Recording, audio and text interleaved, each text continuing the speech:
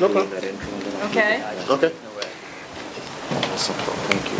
Could I have the clerk of the board call the meeting to order, please, and give the roll call? Trustee Lawrence. Here?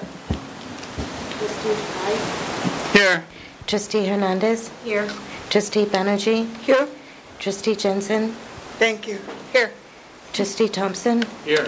Trustee Charlin. Here. Trustee Zornthian. Here. We have a quorum. Wonderful, great. So let's open this meeting by asking if we have some public comment. And I do have an individual who would like to speak, and so I'm going to call Dr. Judith Wilsey. Did I pronounce that correctly? Close enough. Wilsey? Thank you, Wofsy. Wolfsey, I beg your pardon. Who is recently retired from us, but still involved. And so Yes, please. thank you.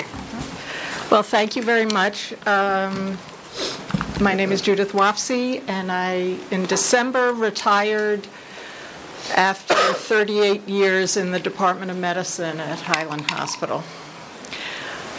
So needless to say, this place and the patients are very near and dear to my heart. And the reason I planned to come to speak today was about our response to the changes in policy towards immigrants and religious minorities in our country.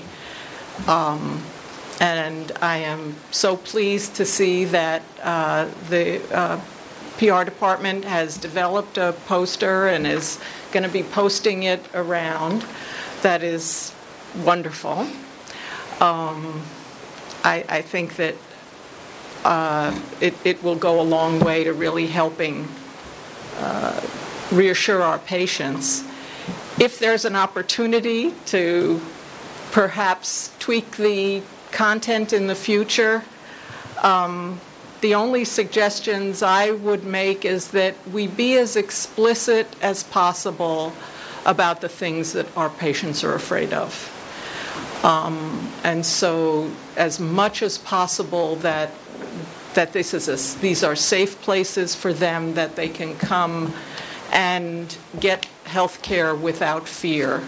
What we don't want is for people to not come for their preventive care and their chronic disease management because they're afraid for a variety of reasons, and then end up in our emergency room and our inpatient facilities with more complicated and advanced illness. So as much as possible, if we can really address that issue of the fear and include something about respecting the differences that we have in our, which I think was very appropriate, that we have in our staff as well as in our patients. I think that would be wonderful. But it sounds like we're heading in the right direction. So thank you so much to the board for your support on this. Thank you. Any other additional, did you receive any other public comment, Vanessa? No? Thank you. Okay, we'll move to the board president report, and I really have a couple items. First, our calendar, and then talk about the bylaws, and then I really would like to follow up on our doctor's comments about what we are doing to diminish the fears as much as possible of our patients. And so, Mike, could you give a brief overview of what some of the things you have been doing relative to getting an attorney for our staff, and is someone giving a report on that? Yes, Terry, actually, that's under item C3. Okay, Who's going to give a report then on all of I'll this? just wait for that point in time, Terry. Thank you. Okay, so could we turn to the calendar then, please?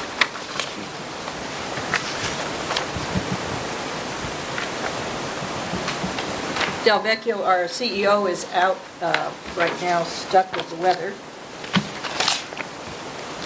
So if we could move to action item number C. And if C is the calendar, I will move. thank you.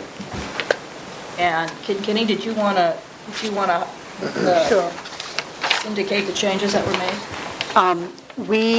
In the calendar that was presented at the January board meeting, we had the audit and compliance meeting on a separate standalone day, and historically we've always had audit, since we have the same committee membership, we've had audit follow the finance meeting, and as a committee we decided that we'd revert back. This was done inadvertently, and I apologize I didn't catch it in the January calendar. So right now the change that you will see is in the Audit and Compliance Committee meeting dates, and they are aligned with the finance meeting. Thank you. So I'm assuming that there are no other changes? Okay, then may I have a motion to approve the calendar as amended? You have it. You have a motion. Oh, I do. I meant a vote, please. Thank you. Can I have a vote to, all those in favor? Aye. Thank you. And just a couple comments. There are those of you who really want the technical or the technological invitation. I have some of those who like that. As the board president, my expectation is that you take this calendar and you get these dates on your calendar, whether you do it through technology or you do it on a paper. I don't care about that. But just to remind you that Vanessa's responsibility is not to determine what board members are coming to the meeting, but rather what board members are not. So it's your responsibility to let her and the board president know if you're not going to be at a meeting, and leave it at that. Okay? All right. So now let's move to the conversation around board policies and procedures. And before I do that, I want to say that I don't think we're in a position today to adopt them, because I have had individuals say they would like a little more time. But I would like to have the conversation relative to these, because I think some people have some comments they'd like to make and might, in fact, help the others of you to stimulate some of your thinking. So, who has some information they would like to give for consideration on adoption of board policies? Anthony. Okay, I made the mistake of reading these. I still had the query on page 2 of the bylaws about the 3 medical staff shall meet. When does that happen? Yeah, me too. There's just So some we can things discuss that aren't clear here. In the event of the fiery death of the medical representative to the health system, then the 3 medical staffs. This needs to be clearer to me. And if, just by way of clarification, so the idea, I think one of the points here was that the bylaws actually provide for the appointment of a member of a medical staff. This provision basically addresses the question of how, now that we have 3 medical staffs, that appointment will be made. And the generalized process calls for the medical staffs to nominate a name to the Board of Trustees, and that name is then passed on to the supervisors. So this is actually anticipated to be a one-time process for the staffs to get together and communicate to this board how they plan on making that nomination on a going forward basis. So just to be clear, that's what we're talking about. It's not a recurring obligation. It's just going to be a one-time thing which will occur, and then that process would be incorporated into the procedures at that point. But I was going to say, does Trustees European agree to that? you're right, because up until now, there's only been the 1 medical staff, and so we've just kind of gone by that. In fact, there have only ever been 2 of us, and so we don't really have a very defined process. Later in here somewhere, it says that we should let the supervisors know 6 months ahead of a known, vacancy to a seat. So I'm presuming that 6 months ahead of the time that my term comes up, those medical staff should have by that time met. I mean, do we need to put more detail in there that known vacancy approaching, they need to meet, or what? Well, I think as a practical matter, the suggestion would be, if there doesn't appear to be movement around this, the recommendation, would be that, probably either, the CEO or myself would speak with the chair about actually convening a joint commission the same way that the issue on the contracting was addressed, because that can happen either way. And it would basically be, the chair telling the medical staff, so you need to meet, tell us how you're going to nominate this person so that we can have a smooth transition at the time that seat becomes vacant. So, Okay. Don't you want to put in as Barry suggests, don't you want to put in a date? I mean, why, in the bylaws that says well, 6 months before the termination, before the end of the term. So I think there are two issues. There's one, an individual who sits on the board who terms out. right. And that's the medical staff person who terms out. And then the other, in the event that that individual who is on the board wins the lottery and leaves us, what is then the process? Right, and in the joint nomination process, there's language which makes clear what the timing is for a recommendation from the medical staff to the trustees so that it can get to the board. Oh, which page is that? It's Appendix C, and Page 19 yes. of the bylaws. No, this are the policies and procedures that we're talking about. Oh, that's what I meant, sorry. Sorry, thank you. I still want to know why they're procedures, but that's the different.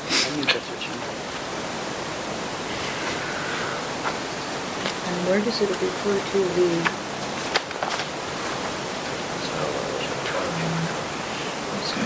What does it say? No, Mike, what line item would that have been? Yes, I'm looking right now. I know that it's in here somewhere.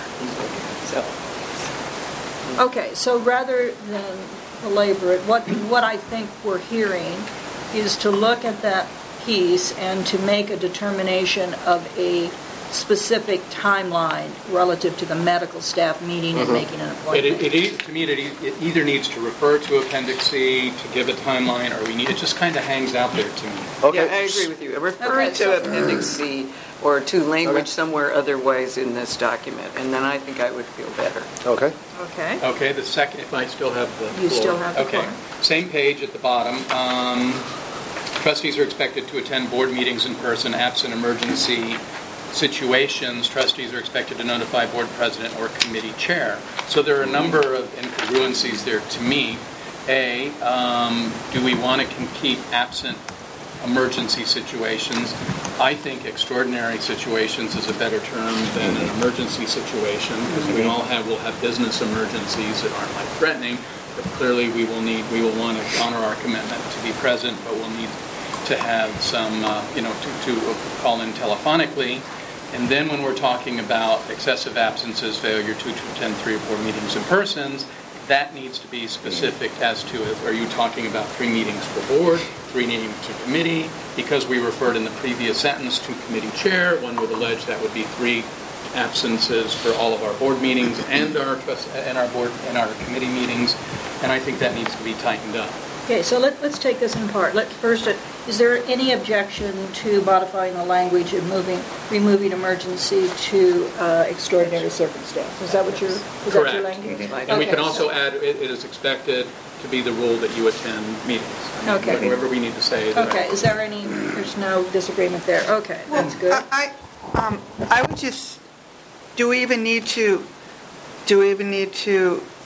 add that condition?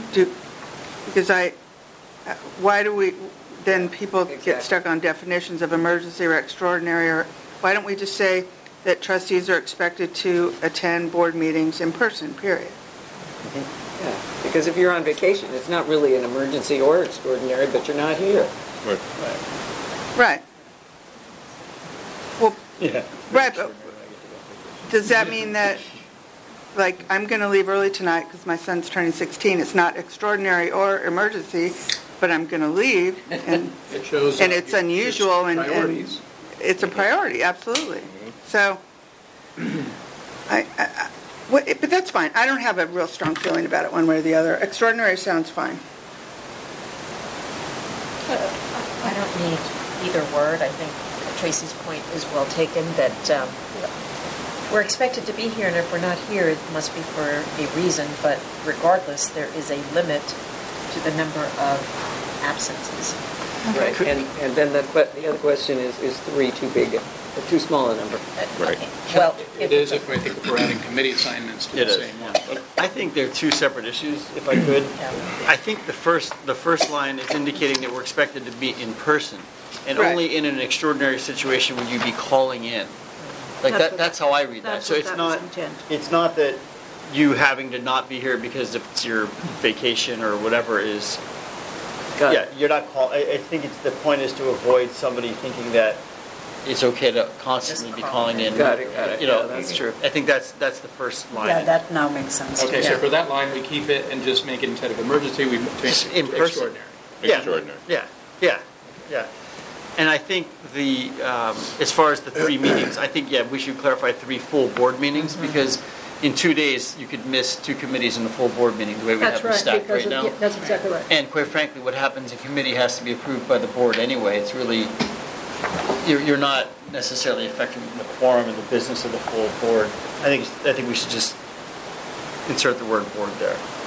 Failure to attend more than 3 board meetings in person. Now, is that appropriate, or are we deleting in person? I think it's, I would prefer in any format. So Right. just take, I think so too, I think absent 3 meetings, period. Yep. Okay, 3 board meetings. 3 board meetings. 3 board meetings. Do we have any requirement for committee attendance, or? Anyway, I think people should go to the committees that they're assigned to, or step down from that committee.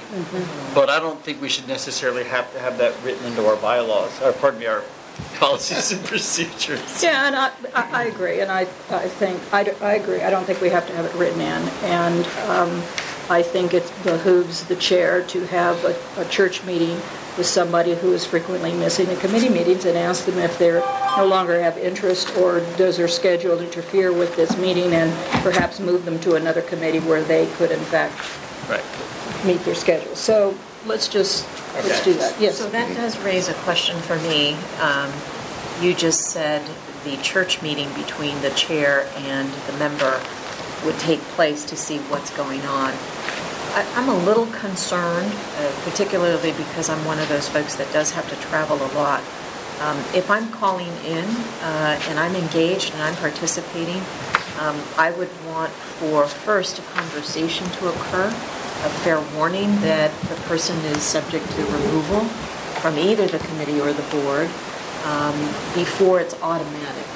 I don't think we're talking about this being an automatic. Oh, no, and We've also- and the likelihood is I wouldn't have had that conversation with you because you were engaged and you're Correct. doing what you need to do. and- Correct, but do we need to clarify that, Mike? Because someone might interpret the, I think someone might. We've also said that failure to attend 3 or more meetings annually, we took out in person. Right. Yeah, right. So your telephonic meetings would still count as attendance. Understood, and Okay. all I'm asking is, do we need to say that would make you potentially lose your place in the board, and that the chair might have that conversation and find out what's going on? Because there may be a valid reason. So is there a need for that? That's all I'm asking. Do you want to have that prerogative to be able to say, so-and-so has missed those 3 meetings, I'm going to have a conversation, and in fact, you find out that there's a valid reason? I'm not certain, I mean, we can do it either way. I'm not certain that it has to be in the bylaws. I think it's just good protocol and good leadership to Yeah. figure out what's wrong with, I mean, what the difficulty is with one of the members of your board. And, it may be something that's very personal, and the president can say,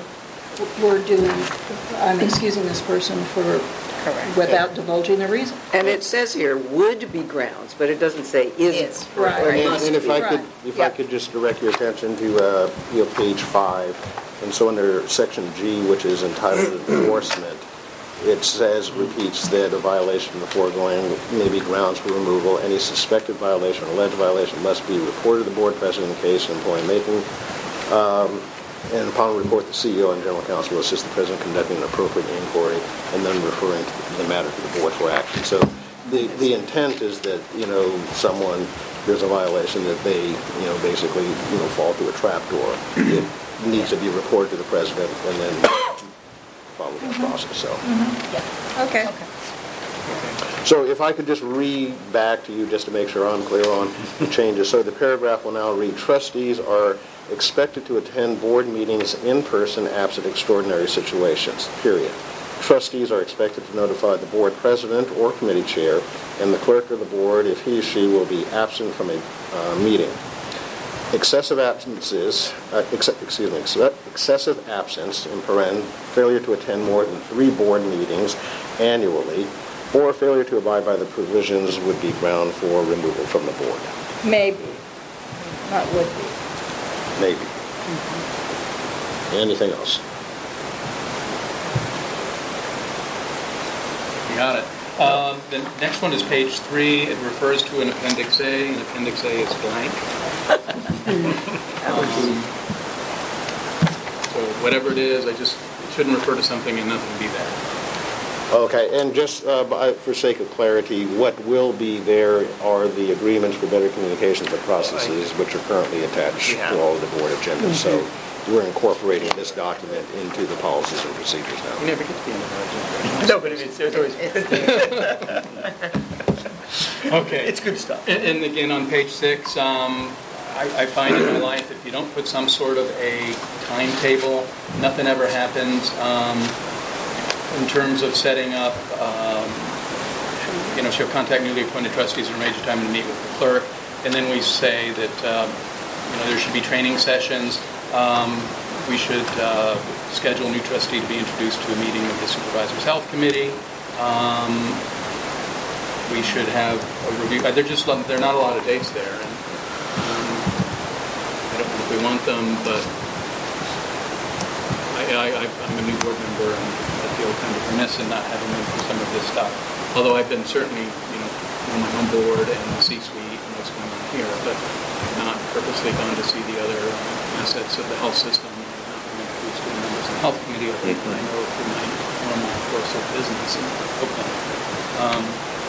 So I just think, it should be, it can be ambiguous, but within 3 months of being appointed a trustee. That's what I would put in. So give some flexibility, but at least give something the clerk to diarize. Anthony Thompson, March. So anyway. Yeah, that's a good suggestion.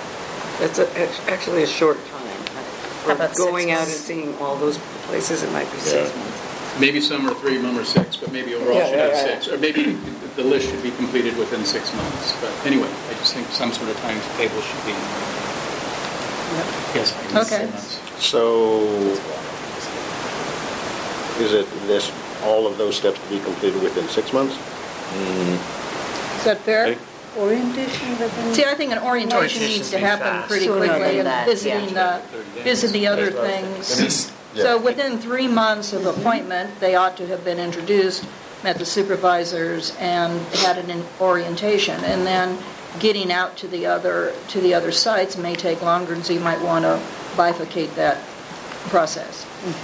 Well, I think some things also are more critical. HIPAA, for example, I think should be done rather quickly. Board members need to understand some of those legal obligations that are under Brown Act, HIPAA, and some of those other things that are more critical. Right. So maybe we need to look at each one of these and say, is this a critical item that should be done within the first 30 days, and then, getting out and looking at all the assets can be done within 6 months? Is there a way to stratify it? Your call. Well, we can do it.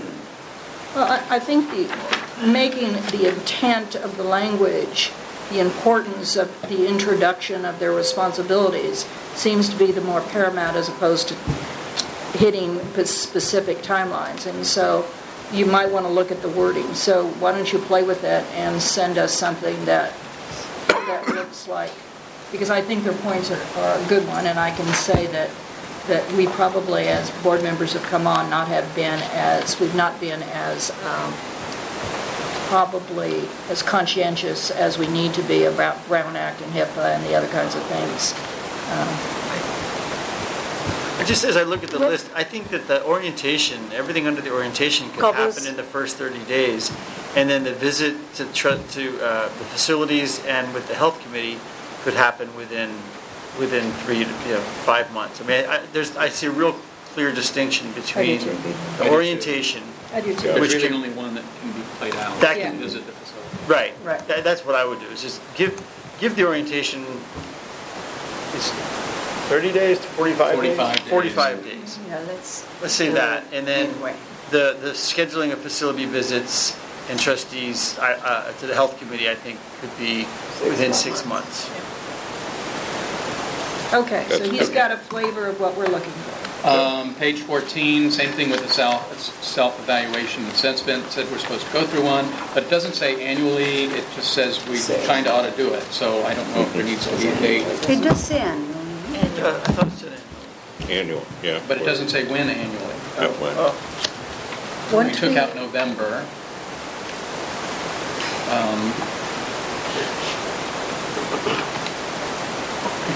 So if it's not important to anyone, it's just things highlight, you So know. that might I'm a relate, banker, we kind of like things in boxes. did we discuss that? That's a later agenda item. Well, so that might relate to a suggestion that I have based on our, attendance at the Governance Institute. It feels like our retreats could be used as an opportunity to do partial evaluations on ourselves each time we meet. So we meet almost every 6 months in a retreat format, and it feels like one of those retreats needs to be dedicated to our self-evaluation, at least discussing it. So that might be a natural time whenever the retreats occur. You know, What were we I'm talking about, October? going to object to the specificity of, I think if you say this is what's going to happen in a retreat and you put it in a bylaw, you are now obligated to do that. And if there are other kinds of things that need to come up. So in terms of annually, it ought to be done before the reorganization meeting for the fall, the new organization. So I don't have difficulty with the annual. I would have difficulty locking it into something that is so specific in the bylaws that suddenly now it eliminates your flexibility to do other things. Perfect. I hate self-assessment, so. You're not going to get out of that one. It should happen annually, and we can do it before, so that we can lock it down. We do it before the annual, the reorganization meeting in January, so. Tea leaves to be read in October. Page 19, there's a blank. What position is responsible overall for the process of the Board of Supervisors? Is that a Board of Supervisor position, or is that something nominated by us? Yeah, that is a board supervisor position, Okay. but I'll see how that needs to get filled Nope. out. On the Finance Committee charter, page 24, the Finance Committee will meet monthly before regularly scheduled meetings of the full board. That is not correct, standalone meeting. So that needs to be changed to whatever we're doing this year, which is the first Thursday of every month. Except for December, August, and January.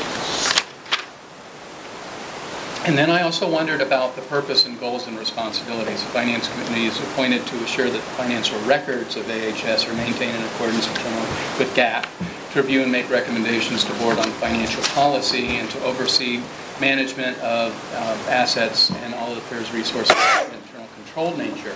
All that's true, but we spend an awful lot of time looking at our financial performance to budget. It doesn't make a lot of sense for under this purpose and goals for the Finance Committee to be responsible for making sure our finances are GAAP if we're 30% under budget.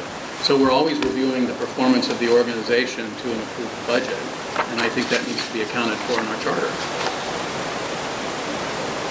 Did you see that, Mike? Well, I see it, and I'm just not exactly sure what sort of change is being suggested. Do you have some language you want to propose, Tony? Can I send it to him? Sure, absolutely. So we'll send, Anthony's going to send you some language. Okay. And, yeah, that's as far as I got in the review. Okay, and Gary, you have some things that you want to add and send. Yeah, I do. Okay, so do you want to do that now, or do you want to send it to Mike? I'll send it to Mike as well. Okay. I have one thing. Barry? On the language for the QPSC, the staff liaison is the chief nurse executive or his or her designee. As much as I admire Kinsey, I am not comfortable with the medical staff committee, that deals with medical staff affairs, sort of being, it seems odd that the chief nurse executive is the person who liaisons with the chair of that committee. Physicians and nurses kind of have their own silos, which we need to break down, and I don't absolutely consider that an ideal way of running a hospital, but there's just, I'm to place that in our sort of procedures, obviously. Why was it there before? What's the history? Well, can I address Sure. that? Yeah. So this is an organizational, I think it's driven by an organizational change, which is in the last org chart, I changed the reporting of quality as a department to the chief nursing executive from the chief medical officer. Quality is a separate department. It's not within the medical staff, but quality oversees quality of care, whether it's, and I should say, tracking and reporting of quality of care overall. So that could be, that done by nurses, that done by doctors, that done by any other clinicians, pharmacists, and others, relative to the standards that are imposed upon the organization. So it just so happens that the role within the executive leadership team that's now overseeing it is the chief nursing executive. When it was the chief medical officer, it wasn't because the various medical staff, the medical staffs that report into QPSC, which is a board committee, were reported into that committee. That just so happened to be a bunch of chiefs of staffs when we became multi-licensed, and the chief medical officer, who at the time had oversight for all of quality. So it is not, recognizing that the chief nursing executive has oversight for quality, it is in no way intended to suggest that chiefs of staff have an accountability to the chief nursing executive. They still have an accountability to the board, and whoever the board person is who chairs the QPSC, so whether that's you or someone else. But wouldn't you then want to be able to say that the CEO will appoint a liaison to, as opposed to designating the individual? Because then we have to change our bylaws if in fact this doesn't work out the way you had hoped, and you want to move that individual someplace else and get a new liaison. So keeping it open in the bylaws, it says the CEO will appoint an administrator, I think it could be that, or I was going to propose, but I would suggest for your consideration that the likelihood is that it will always be the person who's on the executive leadership team who has responsibility for quality. So, if that ever changed, and right now we have a VP for quality. At some point we may want a chief quality officer. It's a chief quality officer, So it would always be whoever that individual is who has the oversight of quality and reporting to the board, because all of the quality is being overseen by that executive. I think you and I are saying the same thing. I just said it differently. So that's fine. So we should. Either way. So not to it's designate. It's not a title. It is whoever has oversight of quality as designated by the CEO. That's what I would say, something like that. Are you okay with that, Barry? Sure. Yeah. Okay. Anything else? All right. Then we're going to table this. If I could have a motion to table and bring back. I'll move. Thank you. Second. All those in favor? Aye. Great. So this item has been tabled to get the information. Okay, now with number 3, Terry, are you coming forward? We have, so many of you have expressed concerns, and I know we have received emails and comments from people within the organization and in our community about what our hospital is doing relative to the clarification of making our immigrants and those undocumented welcome in our system, and to help do what we can to diminish some of the fears that people are experiencing. And so I'd like Terry, if you would talk a little bit about what's been going on and how we can support that idea. Great, I'll be happy to. I'm not sure. Okay. So we wanted to sort of the discussion this afternoon and give you a sense of what we want to talk about. So we thought it would be good, since so much has happened since November, to sort of give us a review of some of those events and sort of orient us to where we are now. Look at some of the actions we've taken as an organization, and also to include in that what has been done by some other institutions in the local area, which would then help inform a possible board discussion about additional steps that you may want to take, and also which would include some suggestions of possible actions you may want to take as a board.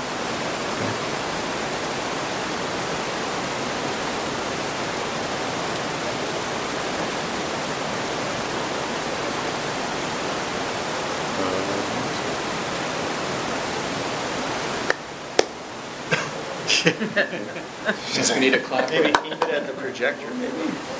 Keep it at the projector. It's frozen. Click on the presentation. Just click on the presentation. So just talk to us. Go. All right. Thank you. I will. I'm happy to. So these are some of the events. We had the results of the presidential election, and as you know, there's been a constant call for the repeal of the Affordable Care Act. I will say that repeal has been joined to a greater degree with repeal and replace. I think the speed in which it was intended to repeal the Affordable Care Act has slowed down considerably, in part, I think, as folks begin to understand the complexity and the impact of what repeal might actually look like. So in addition to the work around the repeal, there have been a number of executive orders that have been presented by President Trump that has had impact on immigration and cause concerns for many in our diverse community. Latest news is, I believe, the recent court decision this afternoon moved to maintain the stay on that executive order thus far. So that's where we are with that, just the latest news. So what has our response been? So we've been responding to these instances as they occur. We wanted to give you a little bit about what we are doing, but at the end you also see there's also some intended actions we'll be taking in the future as well. So as you know, we made a bit of news in a discussion before the board where we talked about that Alameda Health System and Highland Hospital should be a safe place for people to receive care. We did receive media coverage around that, and so that was very significant. In fact, we had the National Institute for Immigration Law, I'm probably saying it wrong, National Immigration Law Center actually called us to want to understand what our new policy was, and I said, well, we did make a definitive statement about what we believe, how people should feel, but we hadn't changed the policy. So, but that did lead to other discussions with them about how we might address some of the concerns in the immigrant community around changes in the Affordable Care Act and their ability to come to our facility for care. So I think that action really helped begin a conversation, and we had conversations with the counties and others as part of that to help inform what was happening in the various communities. Not far after the... Can you tell a little bit about those conversations? I mean, what when you say we've had conversations, what were those conversations about? What were the pros and cons? Give us a little more substance to this. Well, I think that particular conversation was almost more of a fact-finding on our part to kind of understand what that organization was witnessing was happening at other locations, and informing us what the fears were and how places like New York were developing messaging to communicate with communities their stance around their ability to access care without fear. So it was more of a background conversation, and the county has been having a number of sessions, and I'm going to get the name wrong here. Well, Fight for Medi-Cal Working Group, where we've been meeting with them on a regular basis. We have another meeting tomorrow to discuss this issue, and so those conversations have bled into looking at how we can jointly partner around sending a clear message of access to care for Alameda Health System and the people we support hasn't changed, and gave us ideas about how we can then share that information more broadly. And some of those actions we took last week, and I'll talk more about that as we proceed. Back in December, we did take a trip to Washington, D.C. to actually have an advocacy day in Washington. The primary issue there was talking about repeal of the Affordable Care Act. We did that in conjunction with the California Public Hospital Association and America's Essential Hospitals, where we met with various delegations to really implore them to indicate that repeal in and of itself was not the best route to take, and that we felt that there should be no action taken to repeal unless there was an actual replacement plan in place. The last meeting we talked about providing information in terms of the impact of the Affordable Care Act repeal on Alameda Health System. There's a copy of that in your packet. It's a one-pager. It paints a pretty clear but concise picture of the impact on our system. Recently, as this week, we've developed flyers and posters, and a copy of which you have today, which talks about serving all. There should be a copy in your packet if you haven't seen that already. We felt it was important to send a clear message that our mission as an organization had not changed. So we felt it was important. We had an opportunity. Yes, I don't think it's in our packet. It's not? It's a loose document. It was put in today, not, so if you... Yes, probably. I apologize. I thought we had copies of them. Yes. Okay. All right. That's what should have been on. So we wanted to have a very concise message that would be easy for people to understand, but we also felt it was important that the message reflect back to our mission. So we used serving all to reiterate that where we were as an organization wasn't changing, and that our commitment to them was still to provide care and in a consistent manner. We also wanted to let our own staff know that the diversity and challenge around immigration concerns, their concerns were important to us as well, and that this idea of serving all was reflected in who we are as an organization in addition to who we serve. I have a question. What are the language? I mean, I can see Spanish, but what are the other languages? So we have, I'm going to get this wrong. We have Arabic. Mm-hmm. We have Southeast Asian language, I believe is Farsi. Wouldn't be Farsi, but That's a stretch of what Southeast Asia is. So it might be... It's I was going to say Vietnamese, but I don't think it's so. Tagalog. To my mind. And then the top one is actually Chinese. It's one of the Chinese. I believe it's Mandarin. I believe. So thank you for the question. Okay. So in addition to that, our general counsel sent a message out on Friday alerting people to resources that were available to help folks get more information about the impact of the immigration executive order, and also announcing a planned meetings coming up where folks can get together and ask questions of some experts we would bring in to address some of their concerns as well. We'll be having a meeting with our residents coming up toward the end of the month to have a discussion with them about their concerns. The residents have also been active in doing their own activities in which, in collaboration with San Francisco and other medical students across the country, they held a rally in early part of January to express their concerns about defending the ACA and also supporting access to care for vulnerable populations.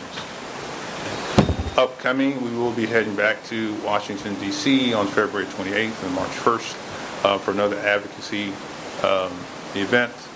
And we have upcoming meetings scheduled in Sacramento with CAPH and also the California Hospital Associations in March.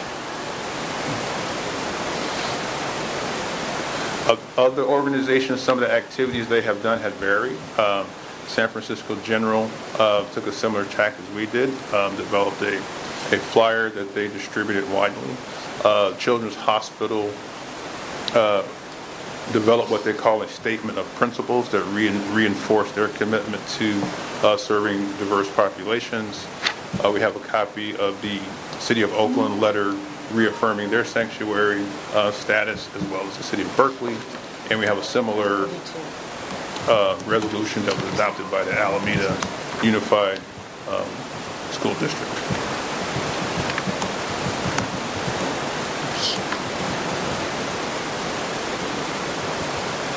And so we wanted to maybe provide some potential actions that the board may want to consider taking. This isn't meant to be exhaustive, but possibly provide some examples. We thought maybe an open letter to the general community might be one approach, in addition to one that would go internally to our employees and providers.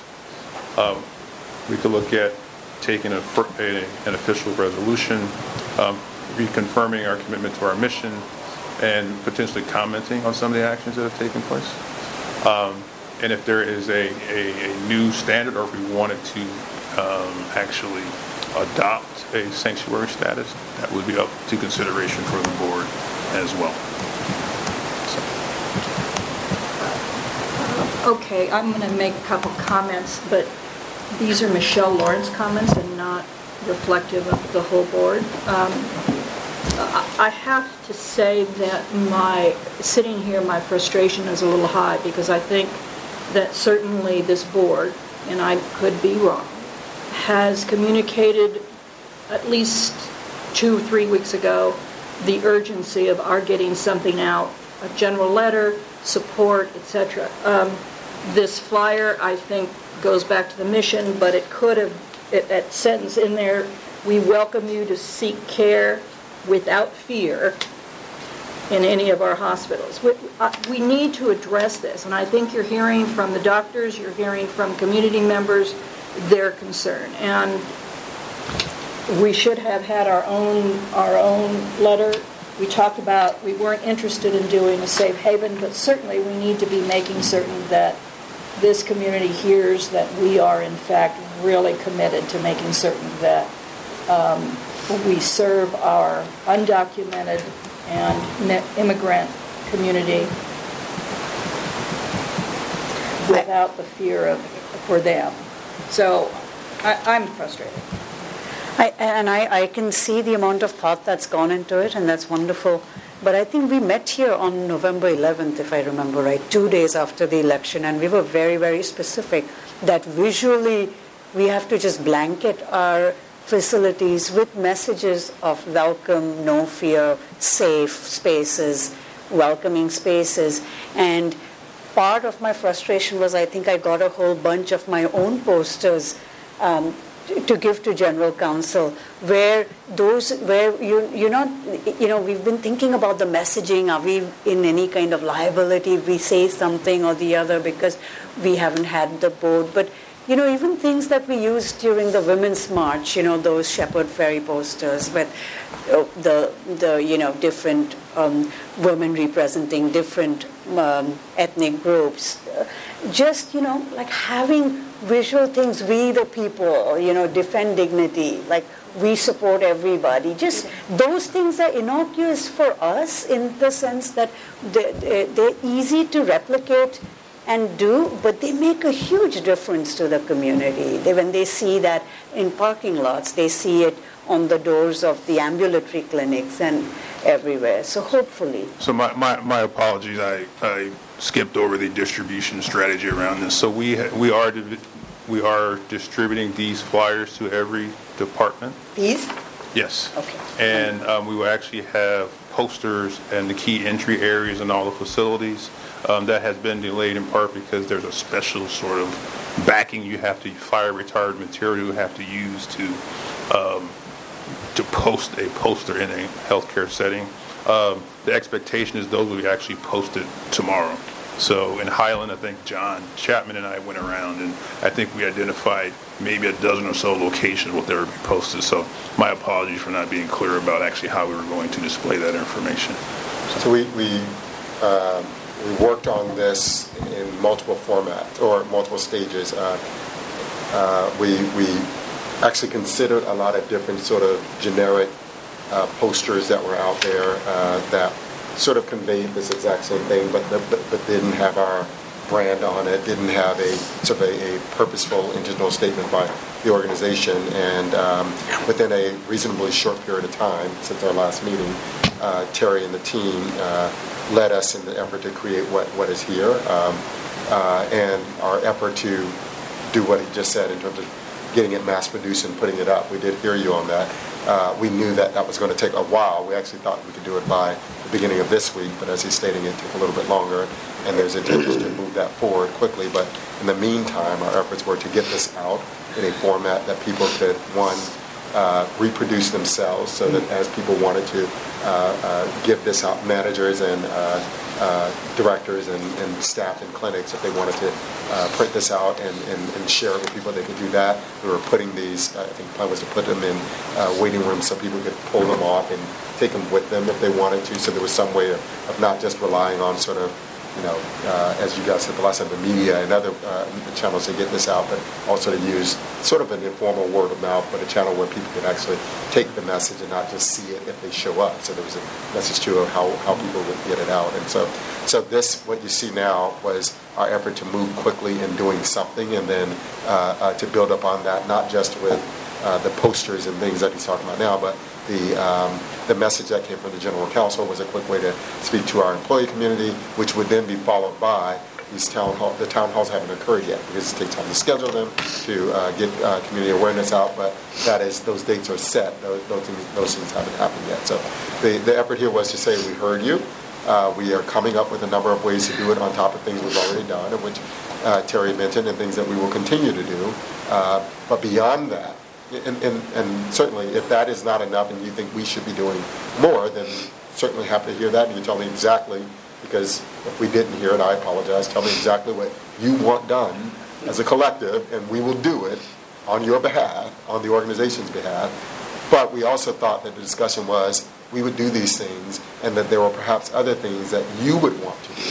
And so the point of this was not to be prescriptive about that, because if I recall our last discussion, I asked the question, if we say, there was discussion about whether we would be a sanctuary facility or if we would say we're safe and things like that, and then the question was, what does that mean? So we were trying to give us and you the opportunity to really think about and unpack what we were trying to suggest there without being too quick and hasty to say what we are saying, but also not be able to back that up, if you will, in terms of what might happen to us, or if we were served with information requests and things like that. So that was really, in my estimation, a governance call.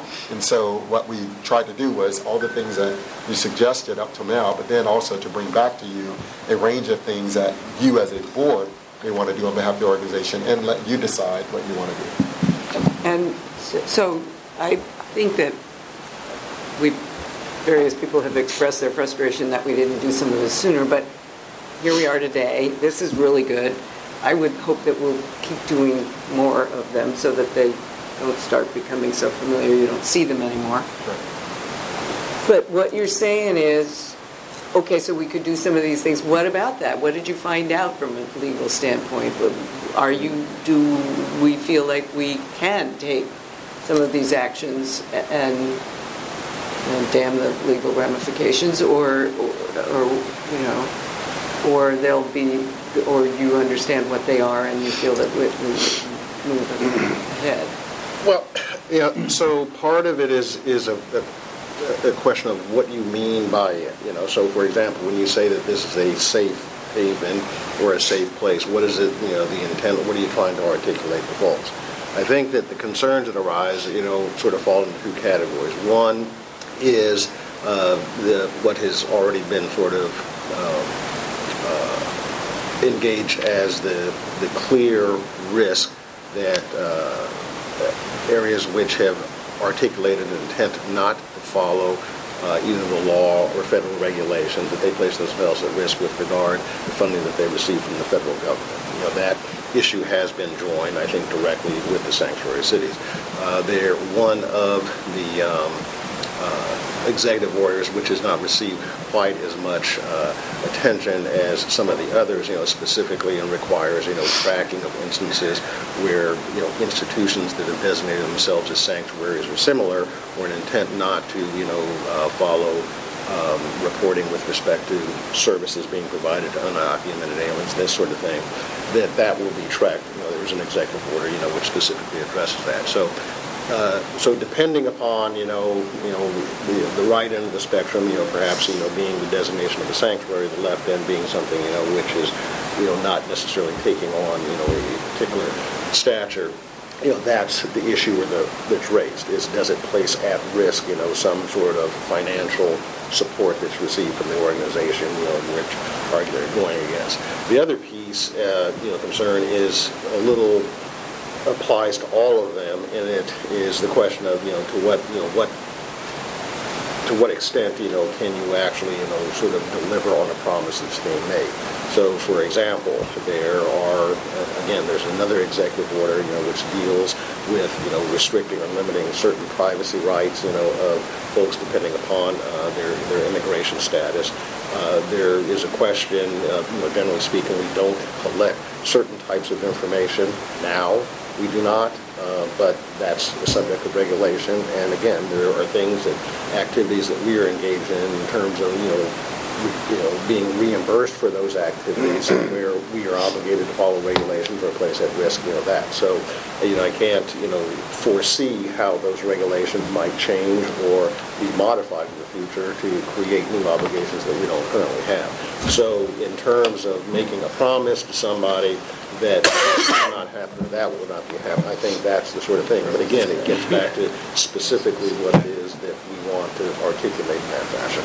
And I would just add to that, there's one other executive order that I don't know has actually happened yet, but is speculated about as public charge, which relates directly to not to our necessary reimbursement for services provided. I don't want you to think all of this is driven by us being concerned about that, although that is an important consideration. But it is also what sort of guarantees you can offer to individuals, and in fact the things that people are concerned about from the perspective of if I were to get services, it's not just about being safe or whether or not I'll be welcome in an environment, but what does that mean from the standpoint of this public charge executive order, which says that, I think if I remember this correctly, if you are a legal immigrant, you have to wait a certain number of years before you can get services on the public dole, if you will. And if you do that sooner, you are subject to being or being charged for those services. And so if we invite people to do that, and then they're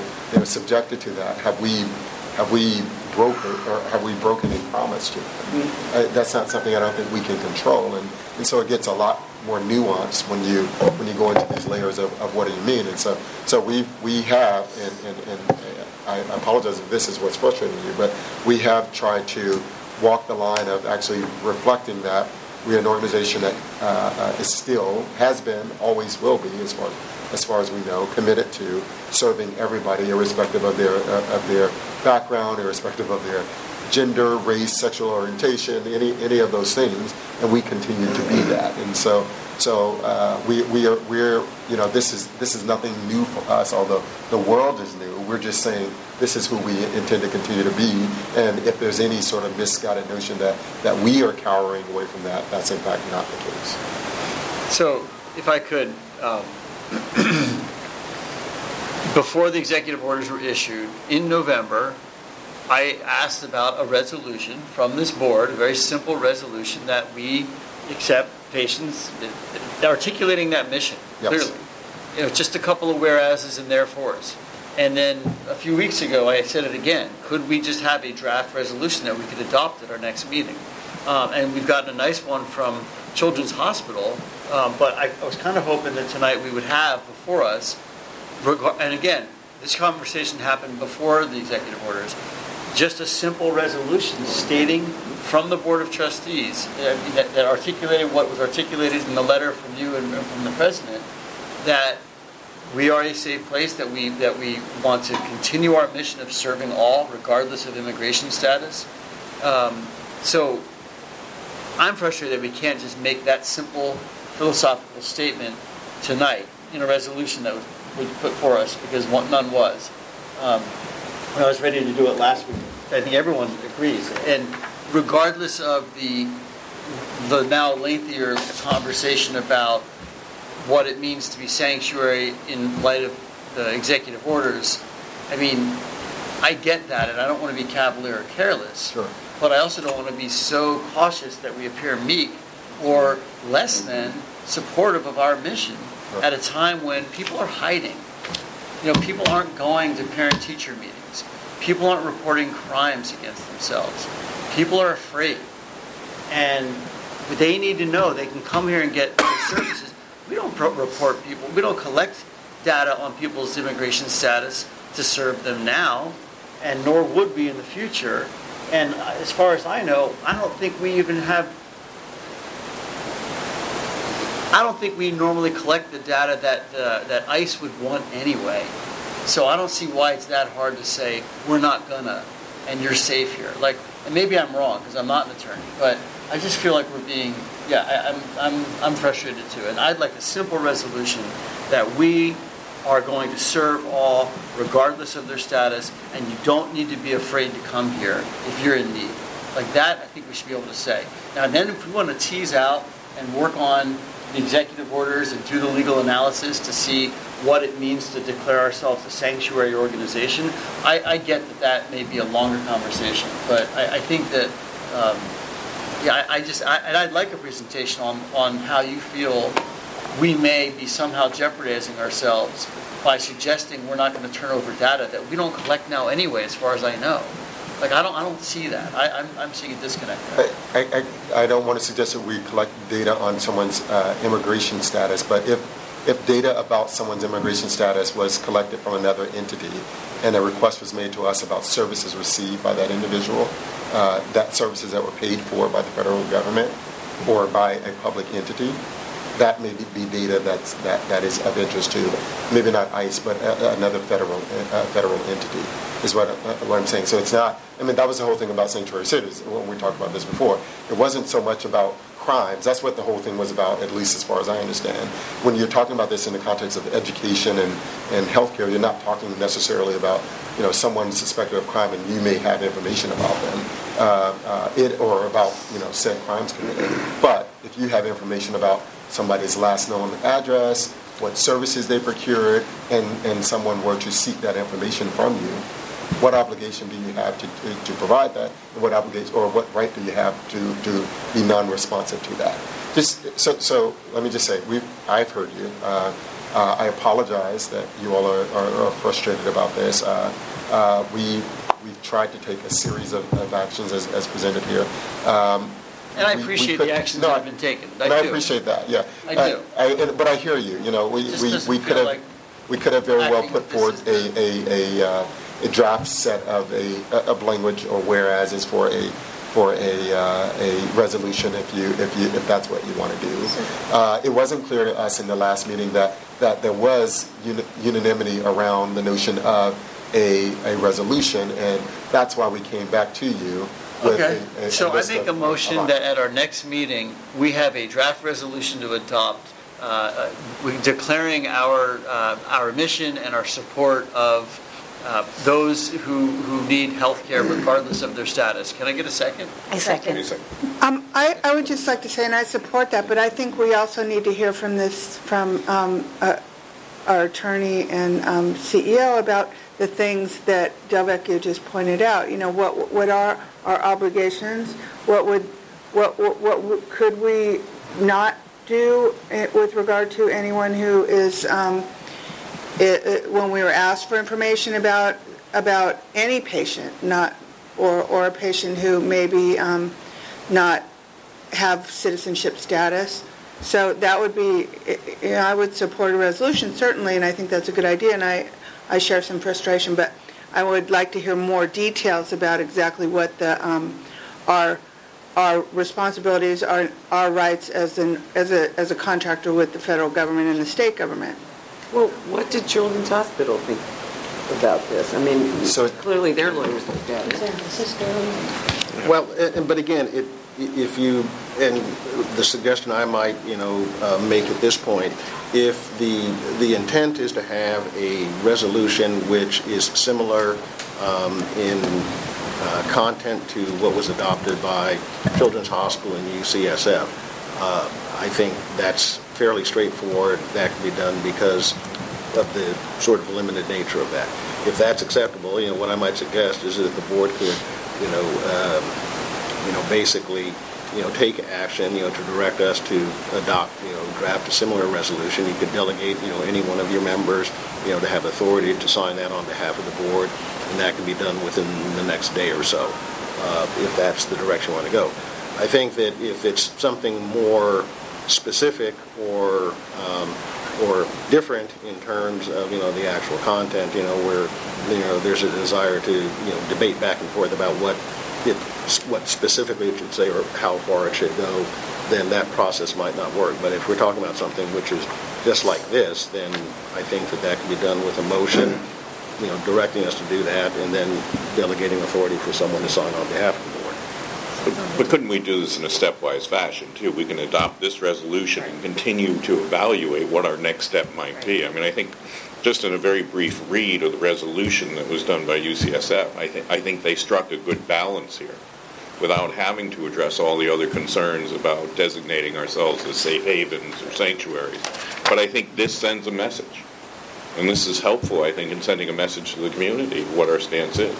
And I think subsequent to this, at some point later on, if we look at all of the various unfortunate consequences of these designations, I think we can continue to evaluate that.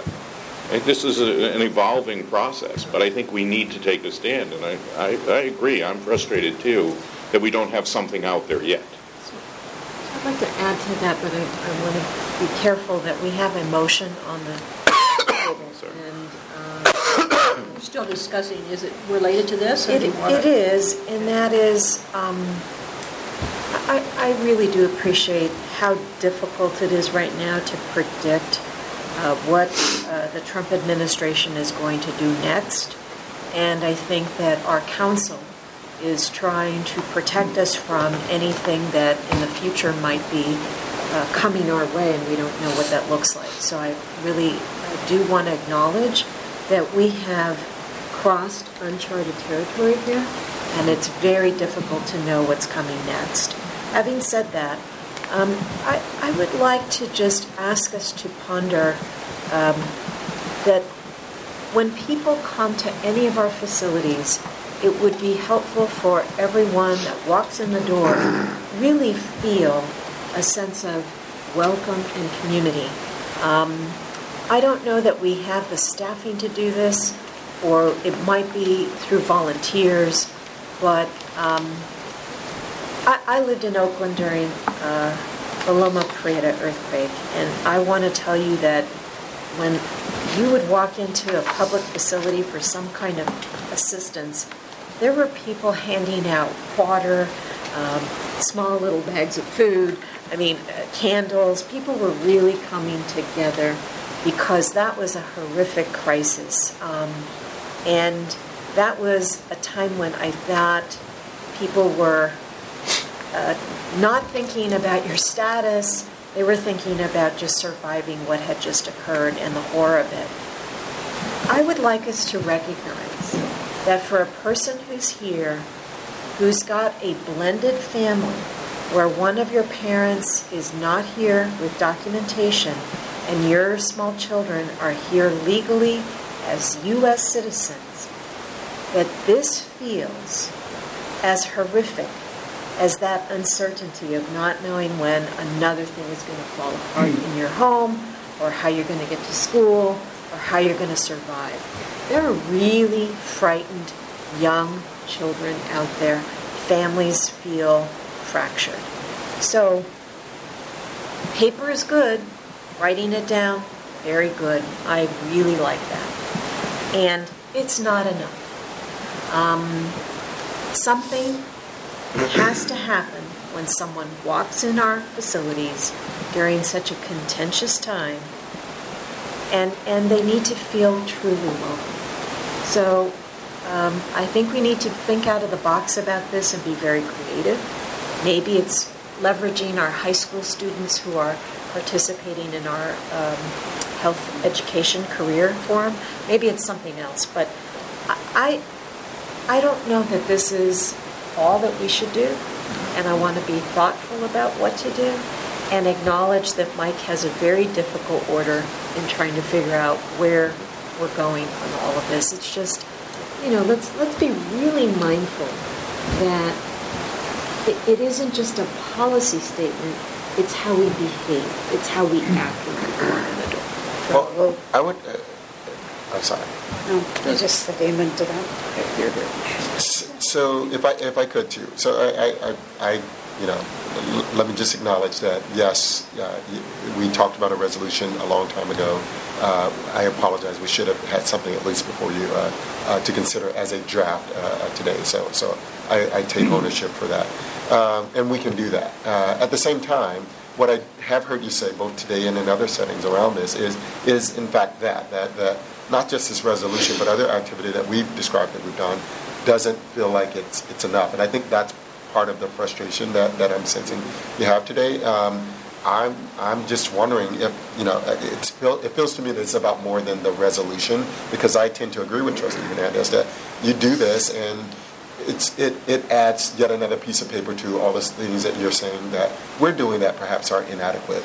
I think, my combination of what the organization can do, which could include some of the things that Trustee Hernandez has suggested or things like that, but also, if I may, things that you as trustees could do. I mean, there are forums in which your position as trustees here can be leveraged to actually articulate this in a much more impactful way than even a vote that you would take today to say, this is what we've done. I mean, we've done enough things at your behest already that you can take forward a very forceful message in Health Committee, Board of Supervisors, other community gatherings of which you participate, to say that this organization of which you serve is inclusive, neighborhood meetings, all those sorts of things that I think would feel a little bit more actionable and responsive to some of the things you're saying that our patients and community, our providers are sensing, that to me would be above and beyond what we're talking about tonight. So I throw that out just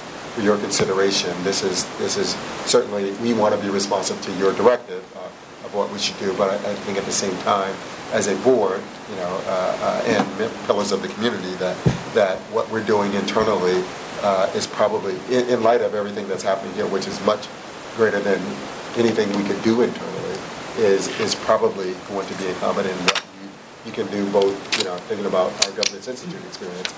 Your roles in advocating this message that we're talking about are not just external to the community, but are within the organization. And to that end, some of the things that we just talked about, like we're participating in the internal medicine grand rounds to talk about this. That's a forum for which you might want to participate yourselves and say, as trustees, we want to echo the sentiment that this is something that we feel very serious about, that we've instructed the organization to work on, that we're taking to the community and things like that. So I don't want to shirk the responsibility. I'm owning the fact that, yes, we could have done this sooner. I But I feel that, perhaps if we had done this and today you take this action, I'm not so sure you feel that your action on top of what we've already done is still enough. I appreciate you saying that, and certainly board members have responsibilities. But you also have to remember that relative to the way in which a board performs, is individuals cannot go out on their own and advocate things. We operate as a board.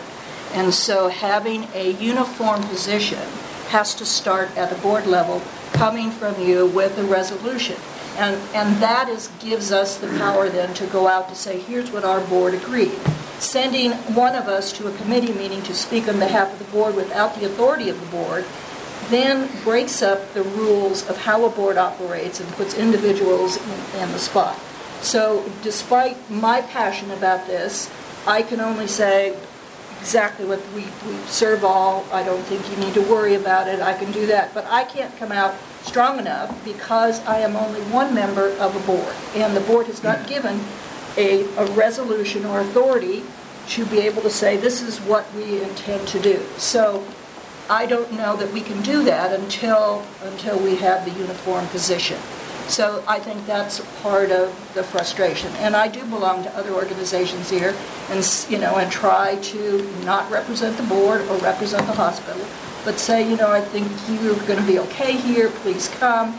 The worry isn't necessarily how they're treated in when they come here, because I think people are treated really well when they come here. It's the people who are sitting out there whose children are ill or who themselves are ill and are afraid to seek help because they're worried that we will inform on them. And I think we've got to. I really do understand the legal things, Sure. but there are words that you can say that can appease individuals out in the community that still don't open you up. And you have to take this step by step. So down the road, if we step someplace, it doesn't mean all is lost. We can find a way to correct it. But right now, the issue is there are people in the community who are frightened, and we as a system ought to be doing something much more aggressively to diminish those fears. So that's all I'm saying on this thing. That's enough for me. So we have a motion on the floor. Are all of you interested in having a resolution that looks like this? Yes. Yes. Okay. So you've got some clear direction. Maybe you could get this out to us in a couple days. Would you be willing to have the executive team approve it on your behalf? Which means Yes. Joe, Maria, and myself, so that Yeah. we don't have to have a board meeting. Well, Yes. but the executive committee is still subject to the Brown Act, so you could designate one person, or you could designate an ad hoc committee, which is not the same as the executive committee, to do it without having to go through the meeting procedures. Okay. So I would recommend one of those two. That you either designate someone to execute or Gary, approve the would you resolution. be wanting to do this? Oh, I was going to, Yeah, I would be fine doing it. That's fine too. You want to take it? I was going to suggest that our secretary get the designation. Okay. But Yeah, no, secretary's fine. That's fine. So the two of you will be the ad hoc committee to approve? no, I was actually suggesting that she be given the authority to do it on our behalf. Oh, okay. Yeah. I mean, On our behalf. just Thank you. scheduling, et cetera. Okay, so just from a procedural standpoint, I think that it would make sense that, that there be a motion by a member of the board, to adopt a resolution, expressing the board's support, and that the board further designates or delegates authority to Trustee Hernandez to approve the specific wording of that resolution and authorize its distribution on behalf. Okay, we've already I move that. said the resolution. But the All we're designation doing is part. designating Maria to do it. Okay, well then, again, it needs So I a modify motion. my original motion to also state that we're designating Secretary Member Hernandez to execute and authorize the distribution of the resolution. Did I say that right? Yes. All right. Are there any objections? Thank you. Okay. Can I ask, is there any data available to educate a trustee on the percentage population that a resolution and the hours we have spent on this issue pertain to? Because I think this is all important, but I have not seen, any mass hysteria in the streets of deportations, The court system at the moment is still holding up and doing what it's supposed to do. Even Congress is doing what it's supposed to do with the ACA and saying, well, it may not be tomorrow, maybe 2018, maybe 2019. And yet, there's certainly a heightened level of excitement amongst, my colleagues and other people in the community. I live here, I work here, I've been here for 14 years, and I don't have a sense of So the challenge, the Anthony, importance of going any further than we've got, and I just see us rolling towards a path that, I only look good in thin stripes, not wide ones, and my bank's regulated by a federal agency, and I just want to know, educated, and maybe can be offline. So Anthony, the challenge is that when you are in that situation that I described earlier, any kind of visibility is a problem. And so the quiet fear that exists out there is not something you're going to see in the streets. Now, you will have seen tonight on the news a case in which a woman in Phoenix who's been to ICE several times in the last 8 years and has never been asked to leave the country, all of a sudden now is being asked to leave the country while her 2 U.S.-born citizen children are terrified that she's going to be deported permanently. And what they've done is they've chained themselves to the car and tried to keep her here. You're not going to see too many of those cases, but they're going to be the motivation for a person to say, gee, you're not too sick. Just don't go there. That's the problem. Yeah. And I'll tell you what, I have heard from a number of people, the fear is out there. Yeah. People are afraid. And this is not just, people that you would think, but these are a lot of people who are here on different visa categories who are afraid to leave the country, afraid to go access services anywhere. So the fear is real, and it will prevent people from seeking services. And I just want to also point out that in some of the communities I've worked in that have a high percentage of people that are that they or a family member have questionable immigration status, getting them to participate in reporting crime, for example, when it's against them, was already a challenge. I know from my work with the police department how difficult it is to get people in these impacted neighborhoods to report that, because you don't interact with government, you don't interact with systems, and now it's just that much worse. And I know my work with the Privacy Commission, we heard from some Muslim advocacy groups that they're seeing far fewer people coming into the they're just not showing up because they're hiding. People aren't speaking up, and so I think it's what you don't see is hard to measure. But I think, to your point, it would be really helpful to have come back to us a demographic of the population we serve, and to better understand how well our system touches this population. So at our wellness clinics, etc. Again, we don't collect. I was going to say, what demographic would you get that would actually, because we have demographic information, but it wouldn't.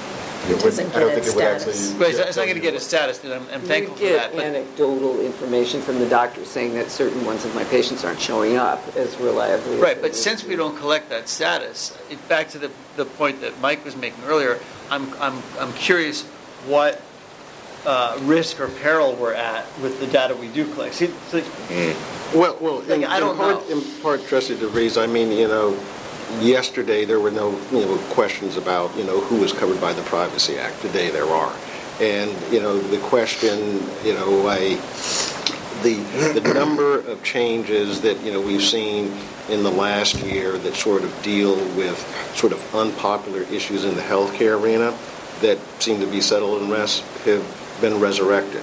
And none of them at this juncture, or I shouldn't say none of them, but a few of them at this juncture are necessarily mandates or requirements of us. But the fact that these questions are being raised, certainly is, I think, cause, for caution, if not alarm, because again, it's not so much, a regulation is a regulation, and it might, take 90 days, it may take 6 months or whatever, but at some point. And part of my, concern is that, or where some of that, concern, might arise is, not, creating, a false hope or a false promise on something, which could be very important. And so that's part of just the uncertainty that I would just...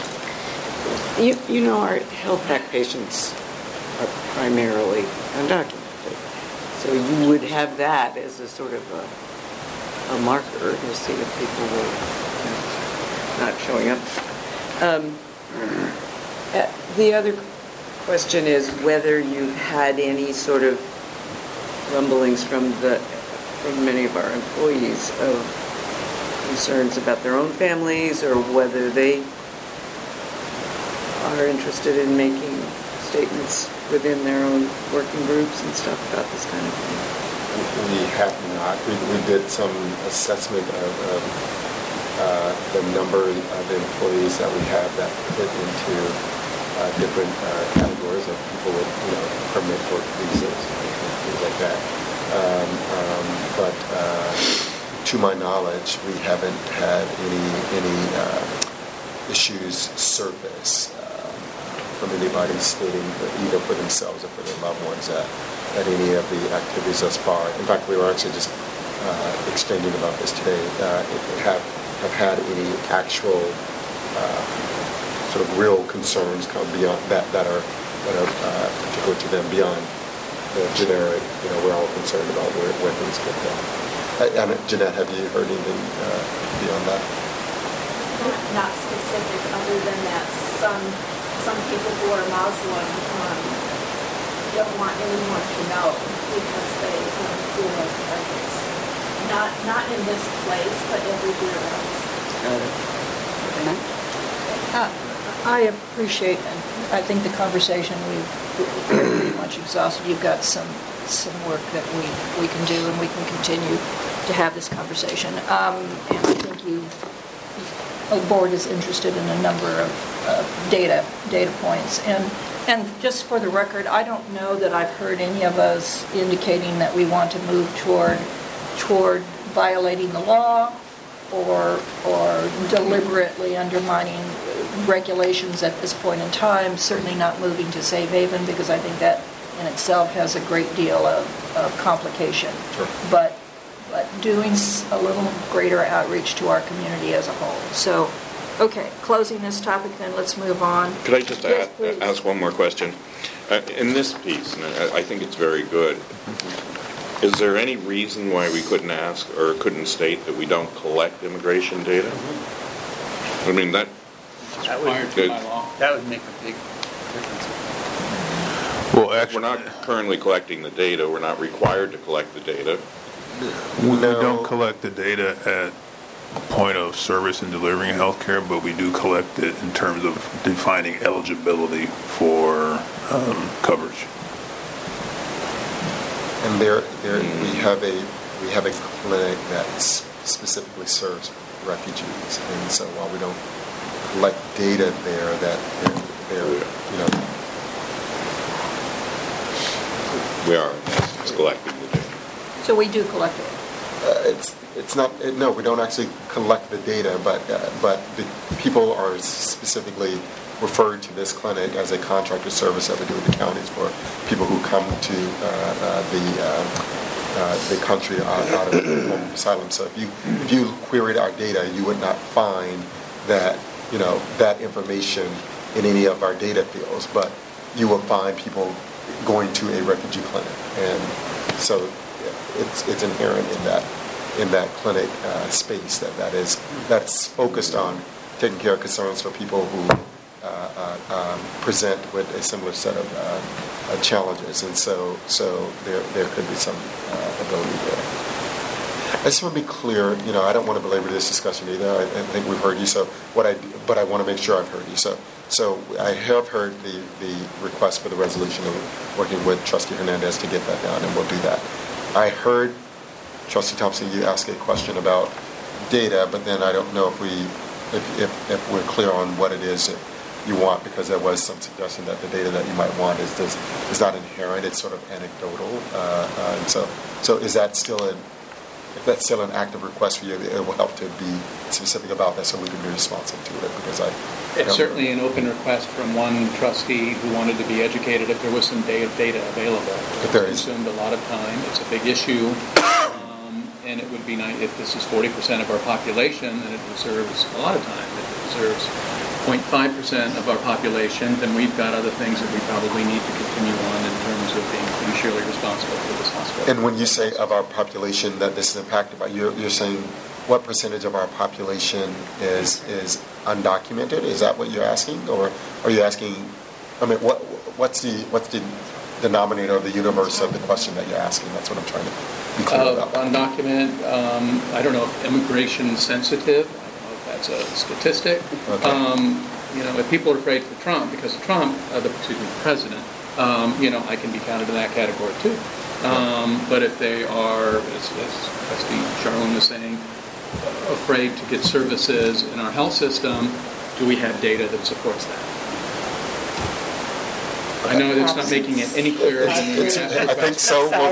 We'll try. We'll try. I yet to see in my life here in the East Bay that this is a huge issue. Yeah. But based on my life here in the East Bay, I might not be, as you were saying, Trustee Hernandez, that I might not be in that same circle. Yeah, But want to be responsive to it. And I think our president has been very clear. We want people to feel absolutely fearless to come to this health system. Yeah. And however we need to do that within the confines of present law, I think is what we need to be doing. I can tell you that the young doctors are actually anxious, personally anxious, because they often come from families that have issues that related to this. And the day after he was elected, we had to have a big lunch meeting to kind of let people express their concerns and worries. So I think it's big. Yeah, Well, I think there's also an underlying angst that's driving a lot of this. That's what I mean. I think we'll capture some data. That data might not be all inclusive of the universe of angst and people who are in some ways concerned about this. And so we'll try to come up with a number, but or a sort of statistic. I think the other thing that might help us too is understanding what kind of data we do collect. And so when we have a face-to-face with an individual, we can tell them these are the things that we collect at the hospital, and then they can draw their own conclusion. So that might also help, so that we know, that what we do collect might be as informative as finding out who the other people are. So we'll do both of those. That's the extent of the things that we've talked about. I might also suggest that we invite, if possible, just a quick story or commentary from some of the frontline staff who are experiencing this in a very personal way, because I think that the numbers speak to certain elements of this. I think it's also helpful, as we heard in the Governance Institute, to put a face on those numbers, put some real texture to it. And I would be interested in hearing from maybe someone at the Wellness Clinic or in Hayward or other locations, from their experience, what's happening on the front lines. A staff person. A staff person, Okay. yeah, a staff person. Perhaps a provider. With a patient story, maybe, or a provider story. Ladies and gentlemen, I'm going to move on. We're almost 45 minutes behind, and so I'd like to close this conversation. So I think you have direction. The next report is our monthly financial report, and David is out tonight, so I don't know if there's any other discussion relative to that. Do you want the report for the Ad Hoc Assessment Committee? Were you going to give a report on that? Yes, I can just give a brief report. If the board recalls, in November, the Ad Hoc Committee of Trustee DeVries, Trustee Hernandez, and Trustee Banerjee was appointed to look into the issue of developing a more customized and tailored assessment tool for the board. So we've met several times, looked over several tools. We've arrived at consensus on a basic tool. We're looking at some add-on pieces to develop some additional information that the committee thought was helpful, and so we anticipate coming back to the board at the meeting later this month with a recommendation for the assessment tool, some other evaluation pieces that we discussed in the course of the meetings, and then I guess we might also include with that a recommendation as to the timing as a follow-on to the earlier discussion as well, too. So this is an agenda item for next board meeting? Exactly. Okay, thank you. Committee reports. Anthony, thank you for your write-up. I appreciate it. Your efficiency is noted. Any questions to Anthony about the finance report? Okay, then I think we are moving into closed session then to have a conference with our labor negotiator and looking at public employee performance and evaluation. And so the board will adjourn into closed session.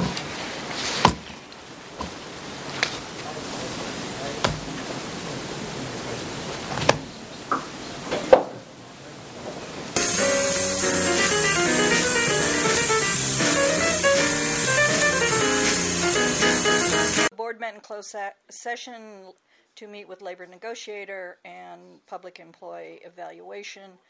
No action was taken, and the meeting is adjourned.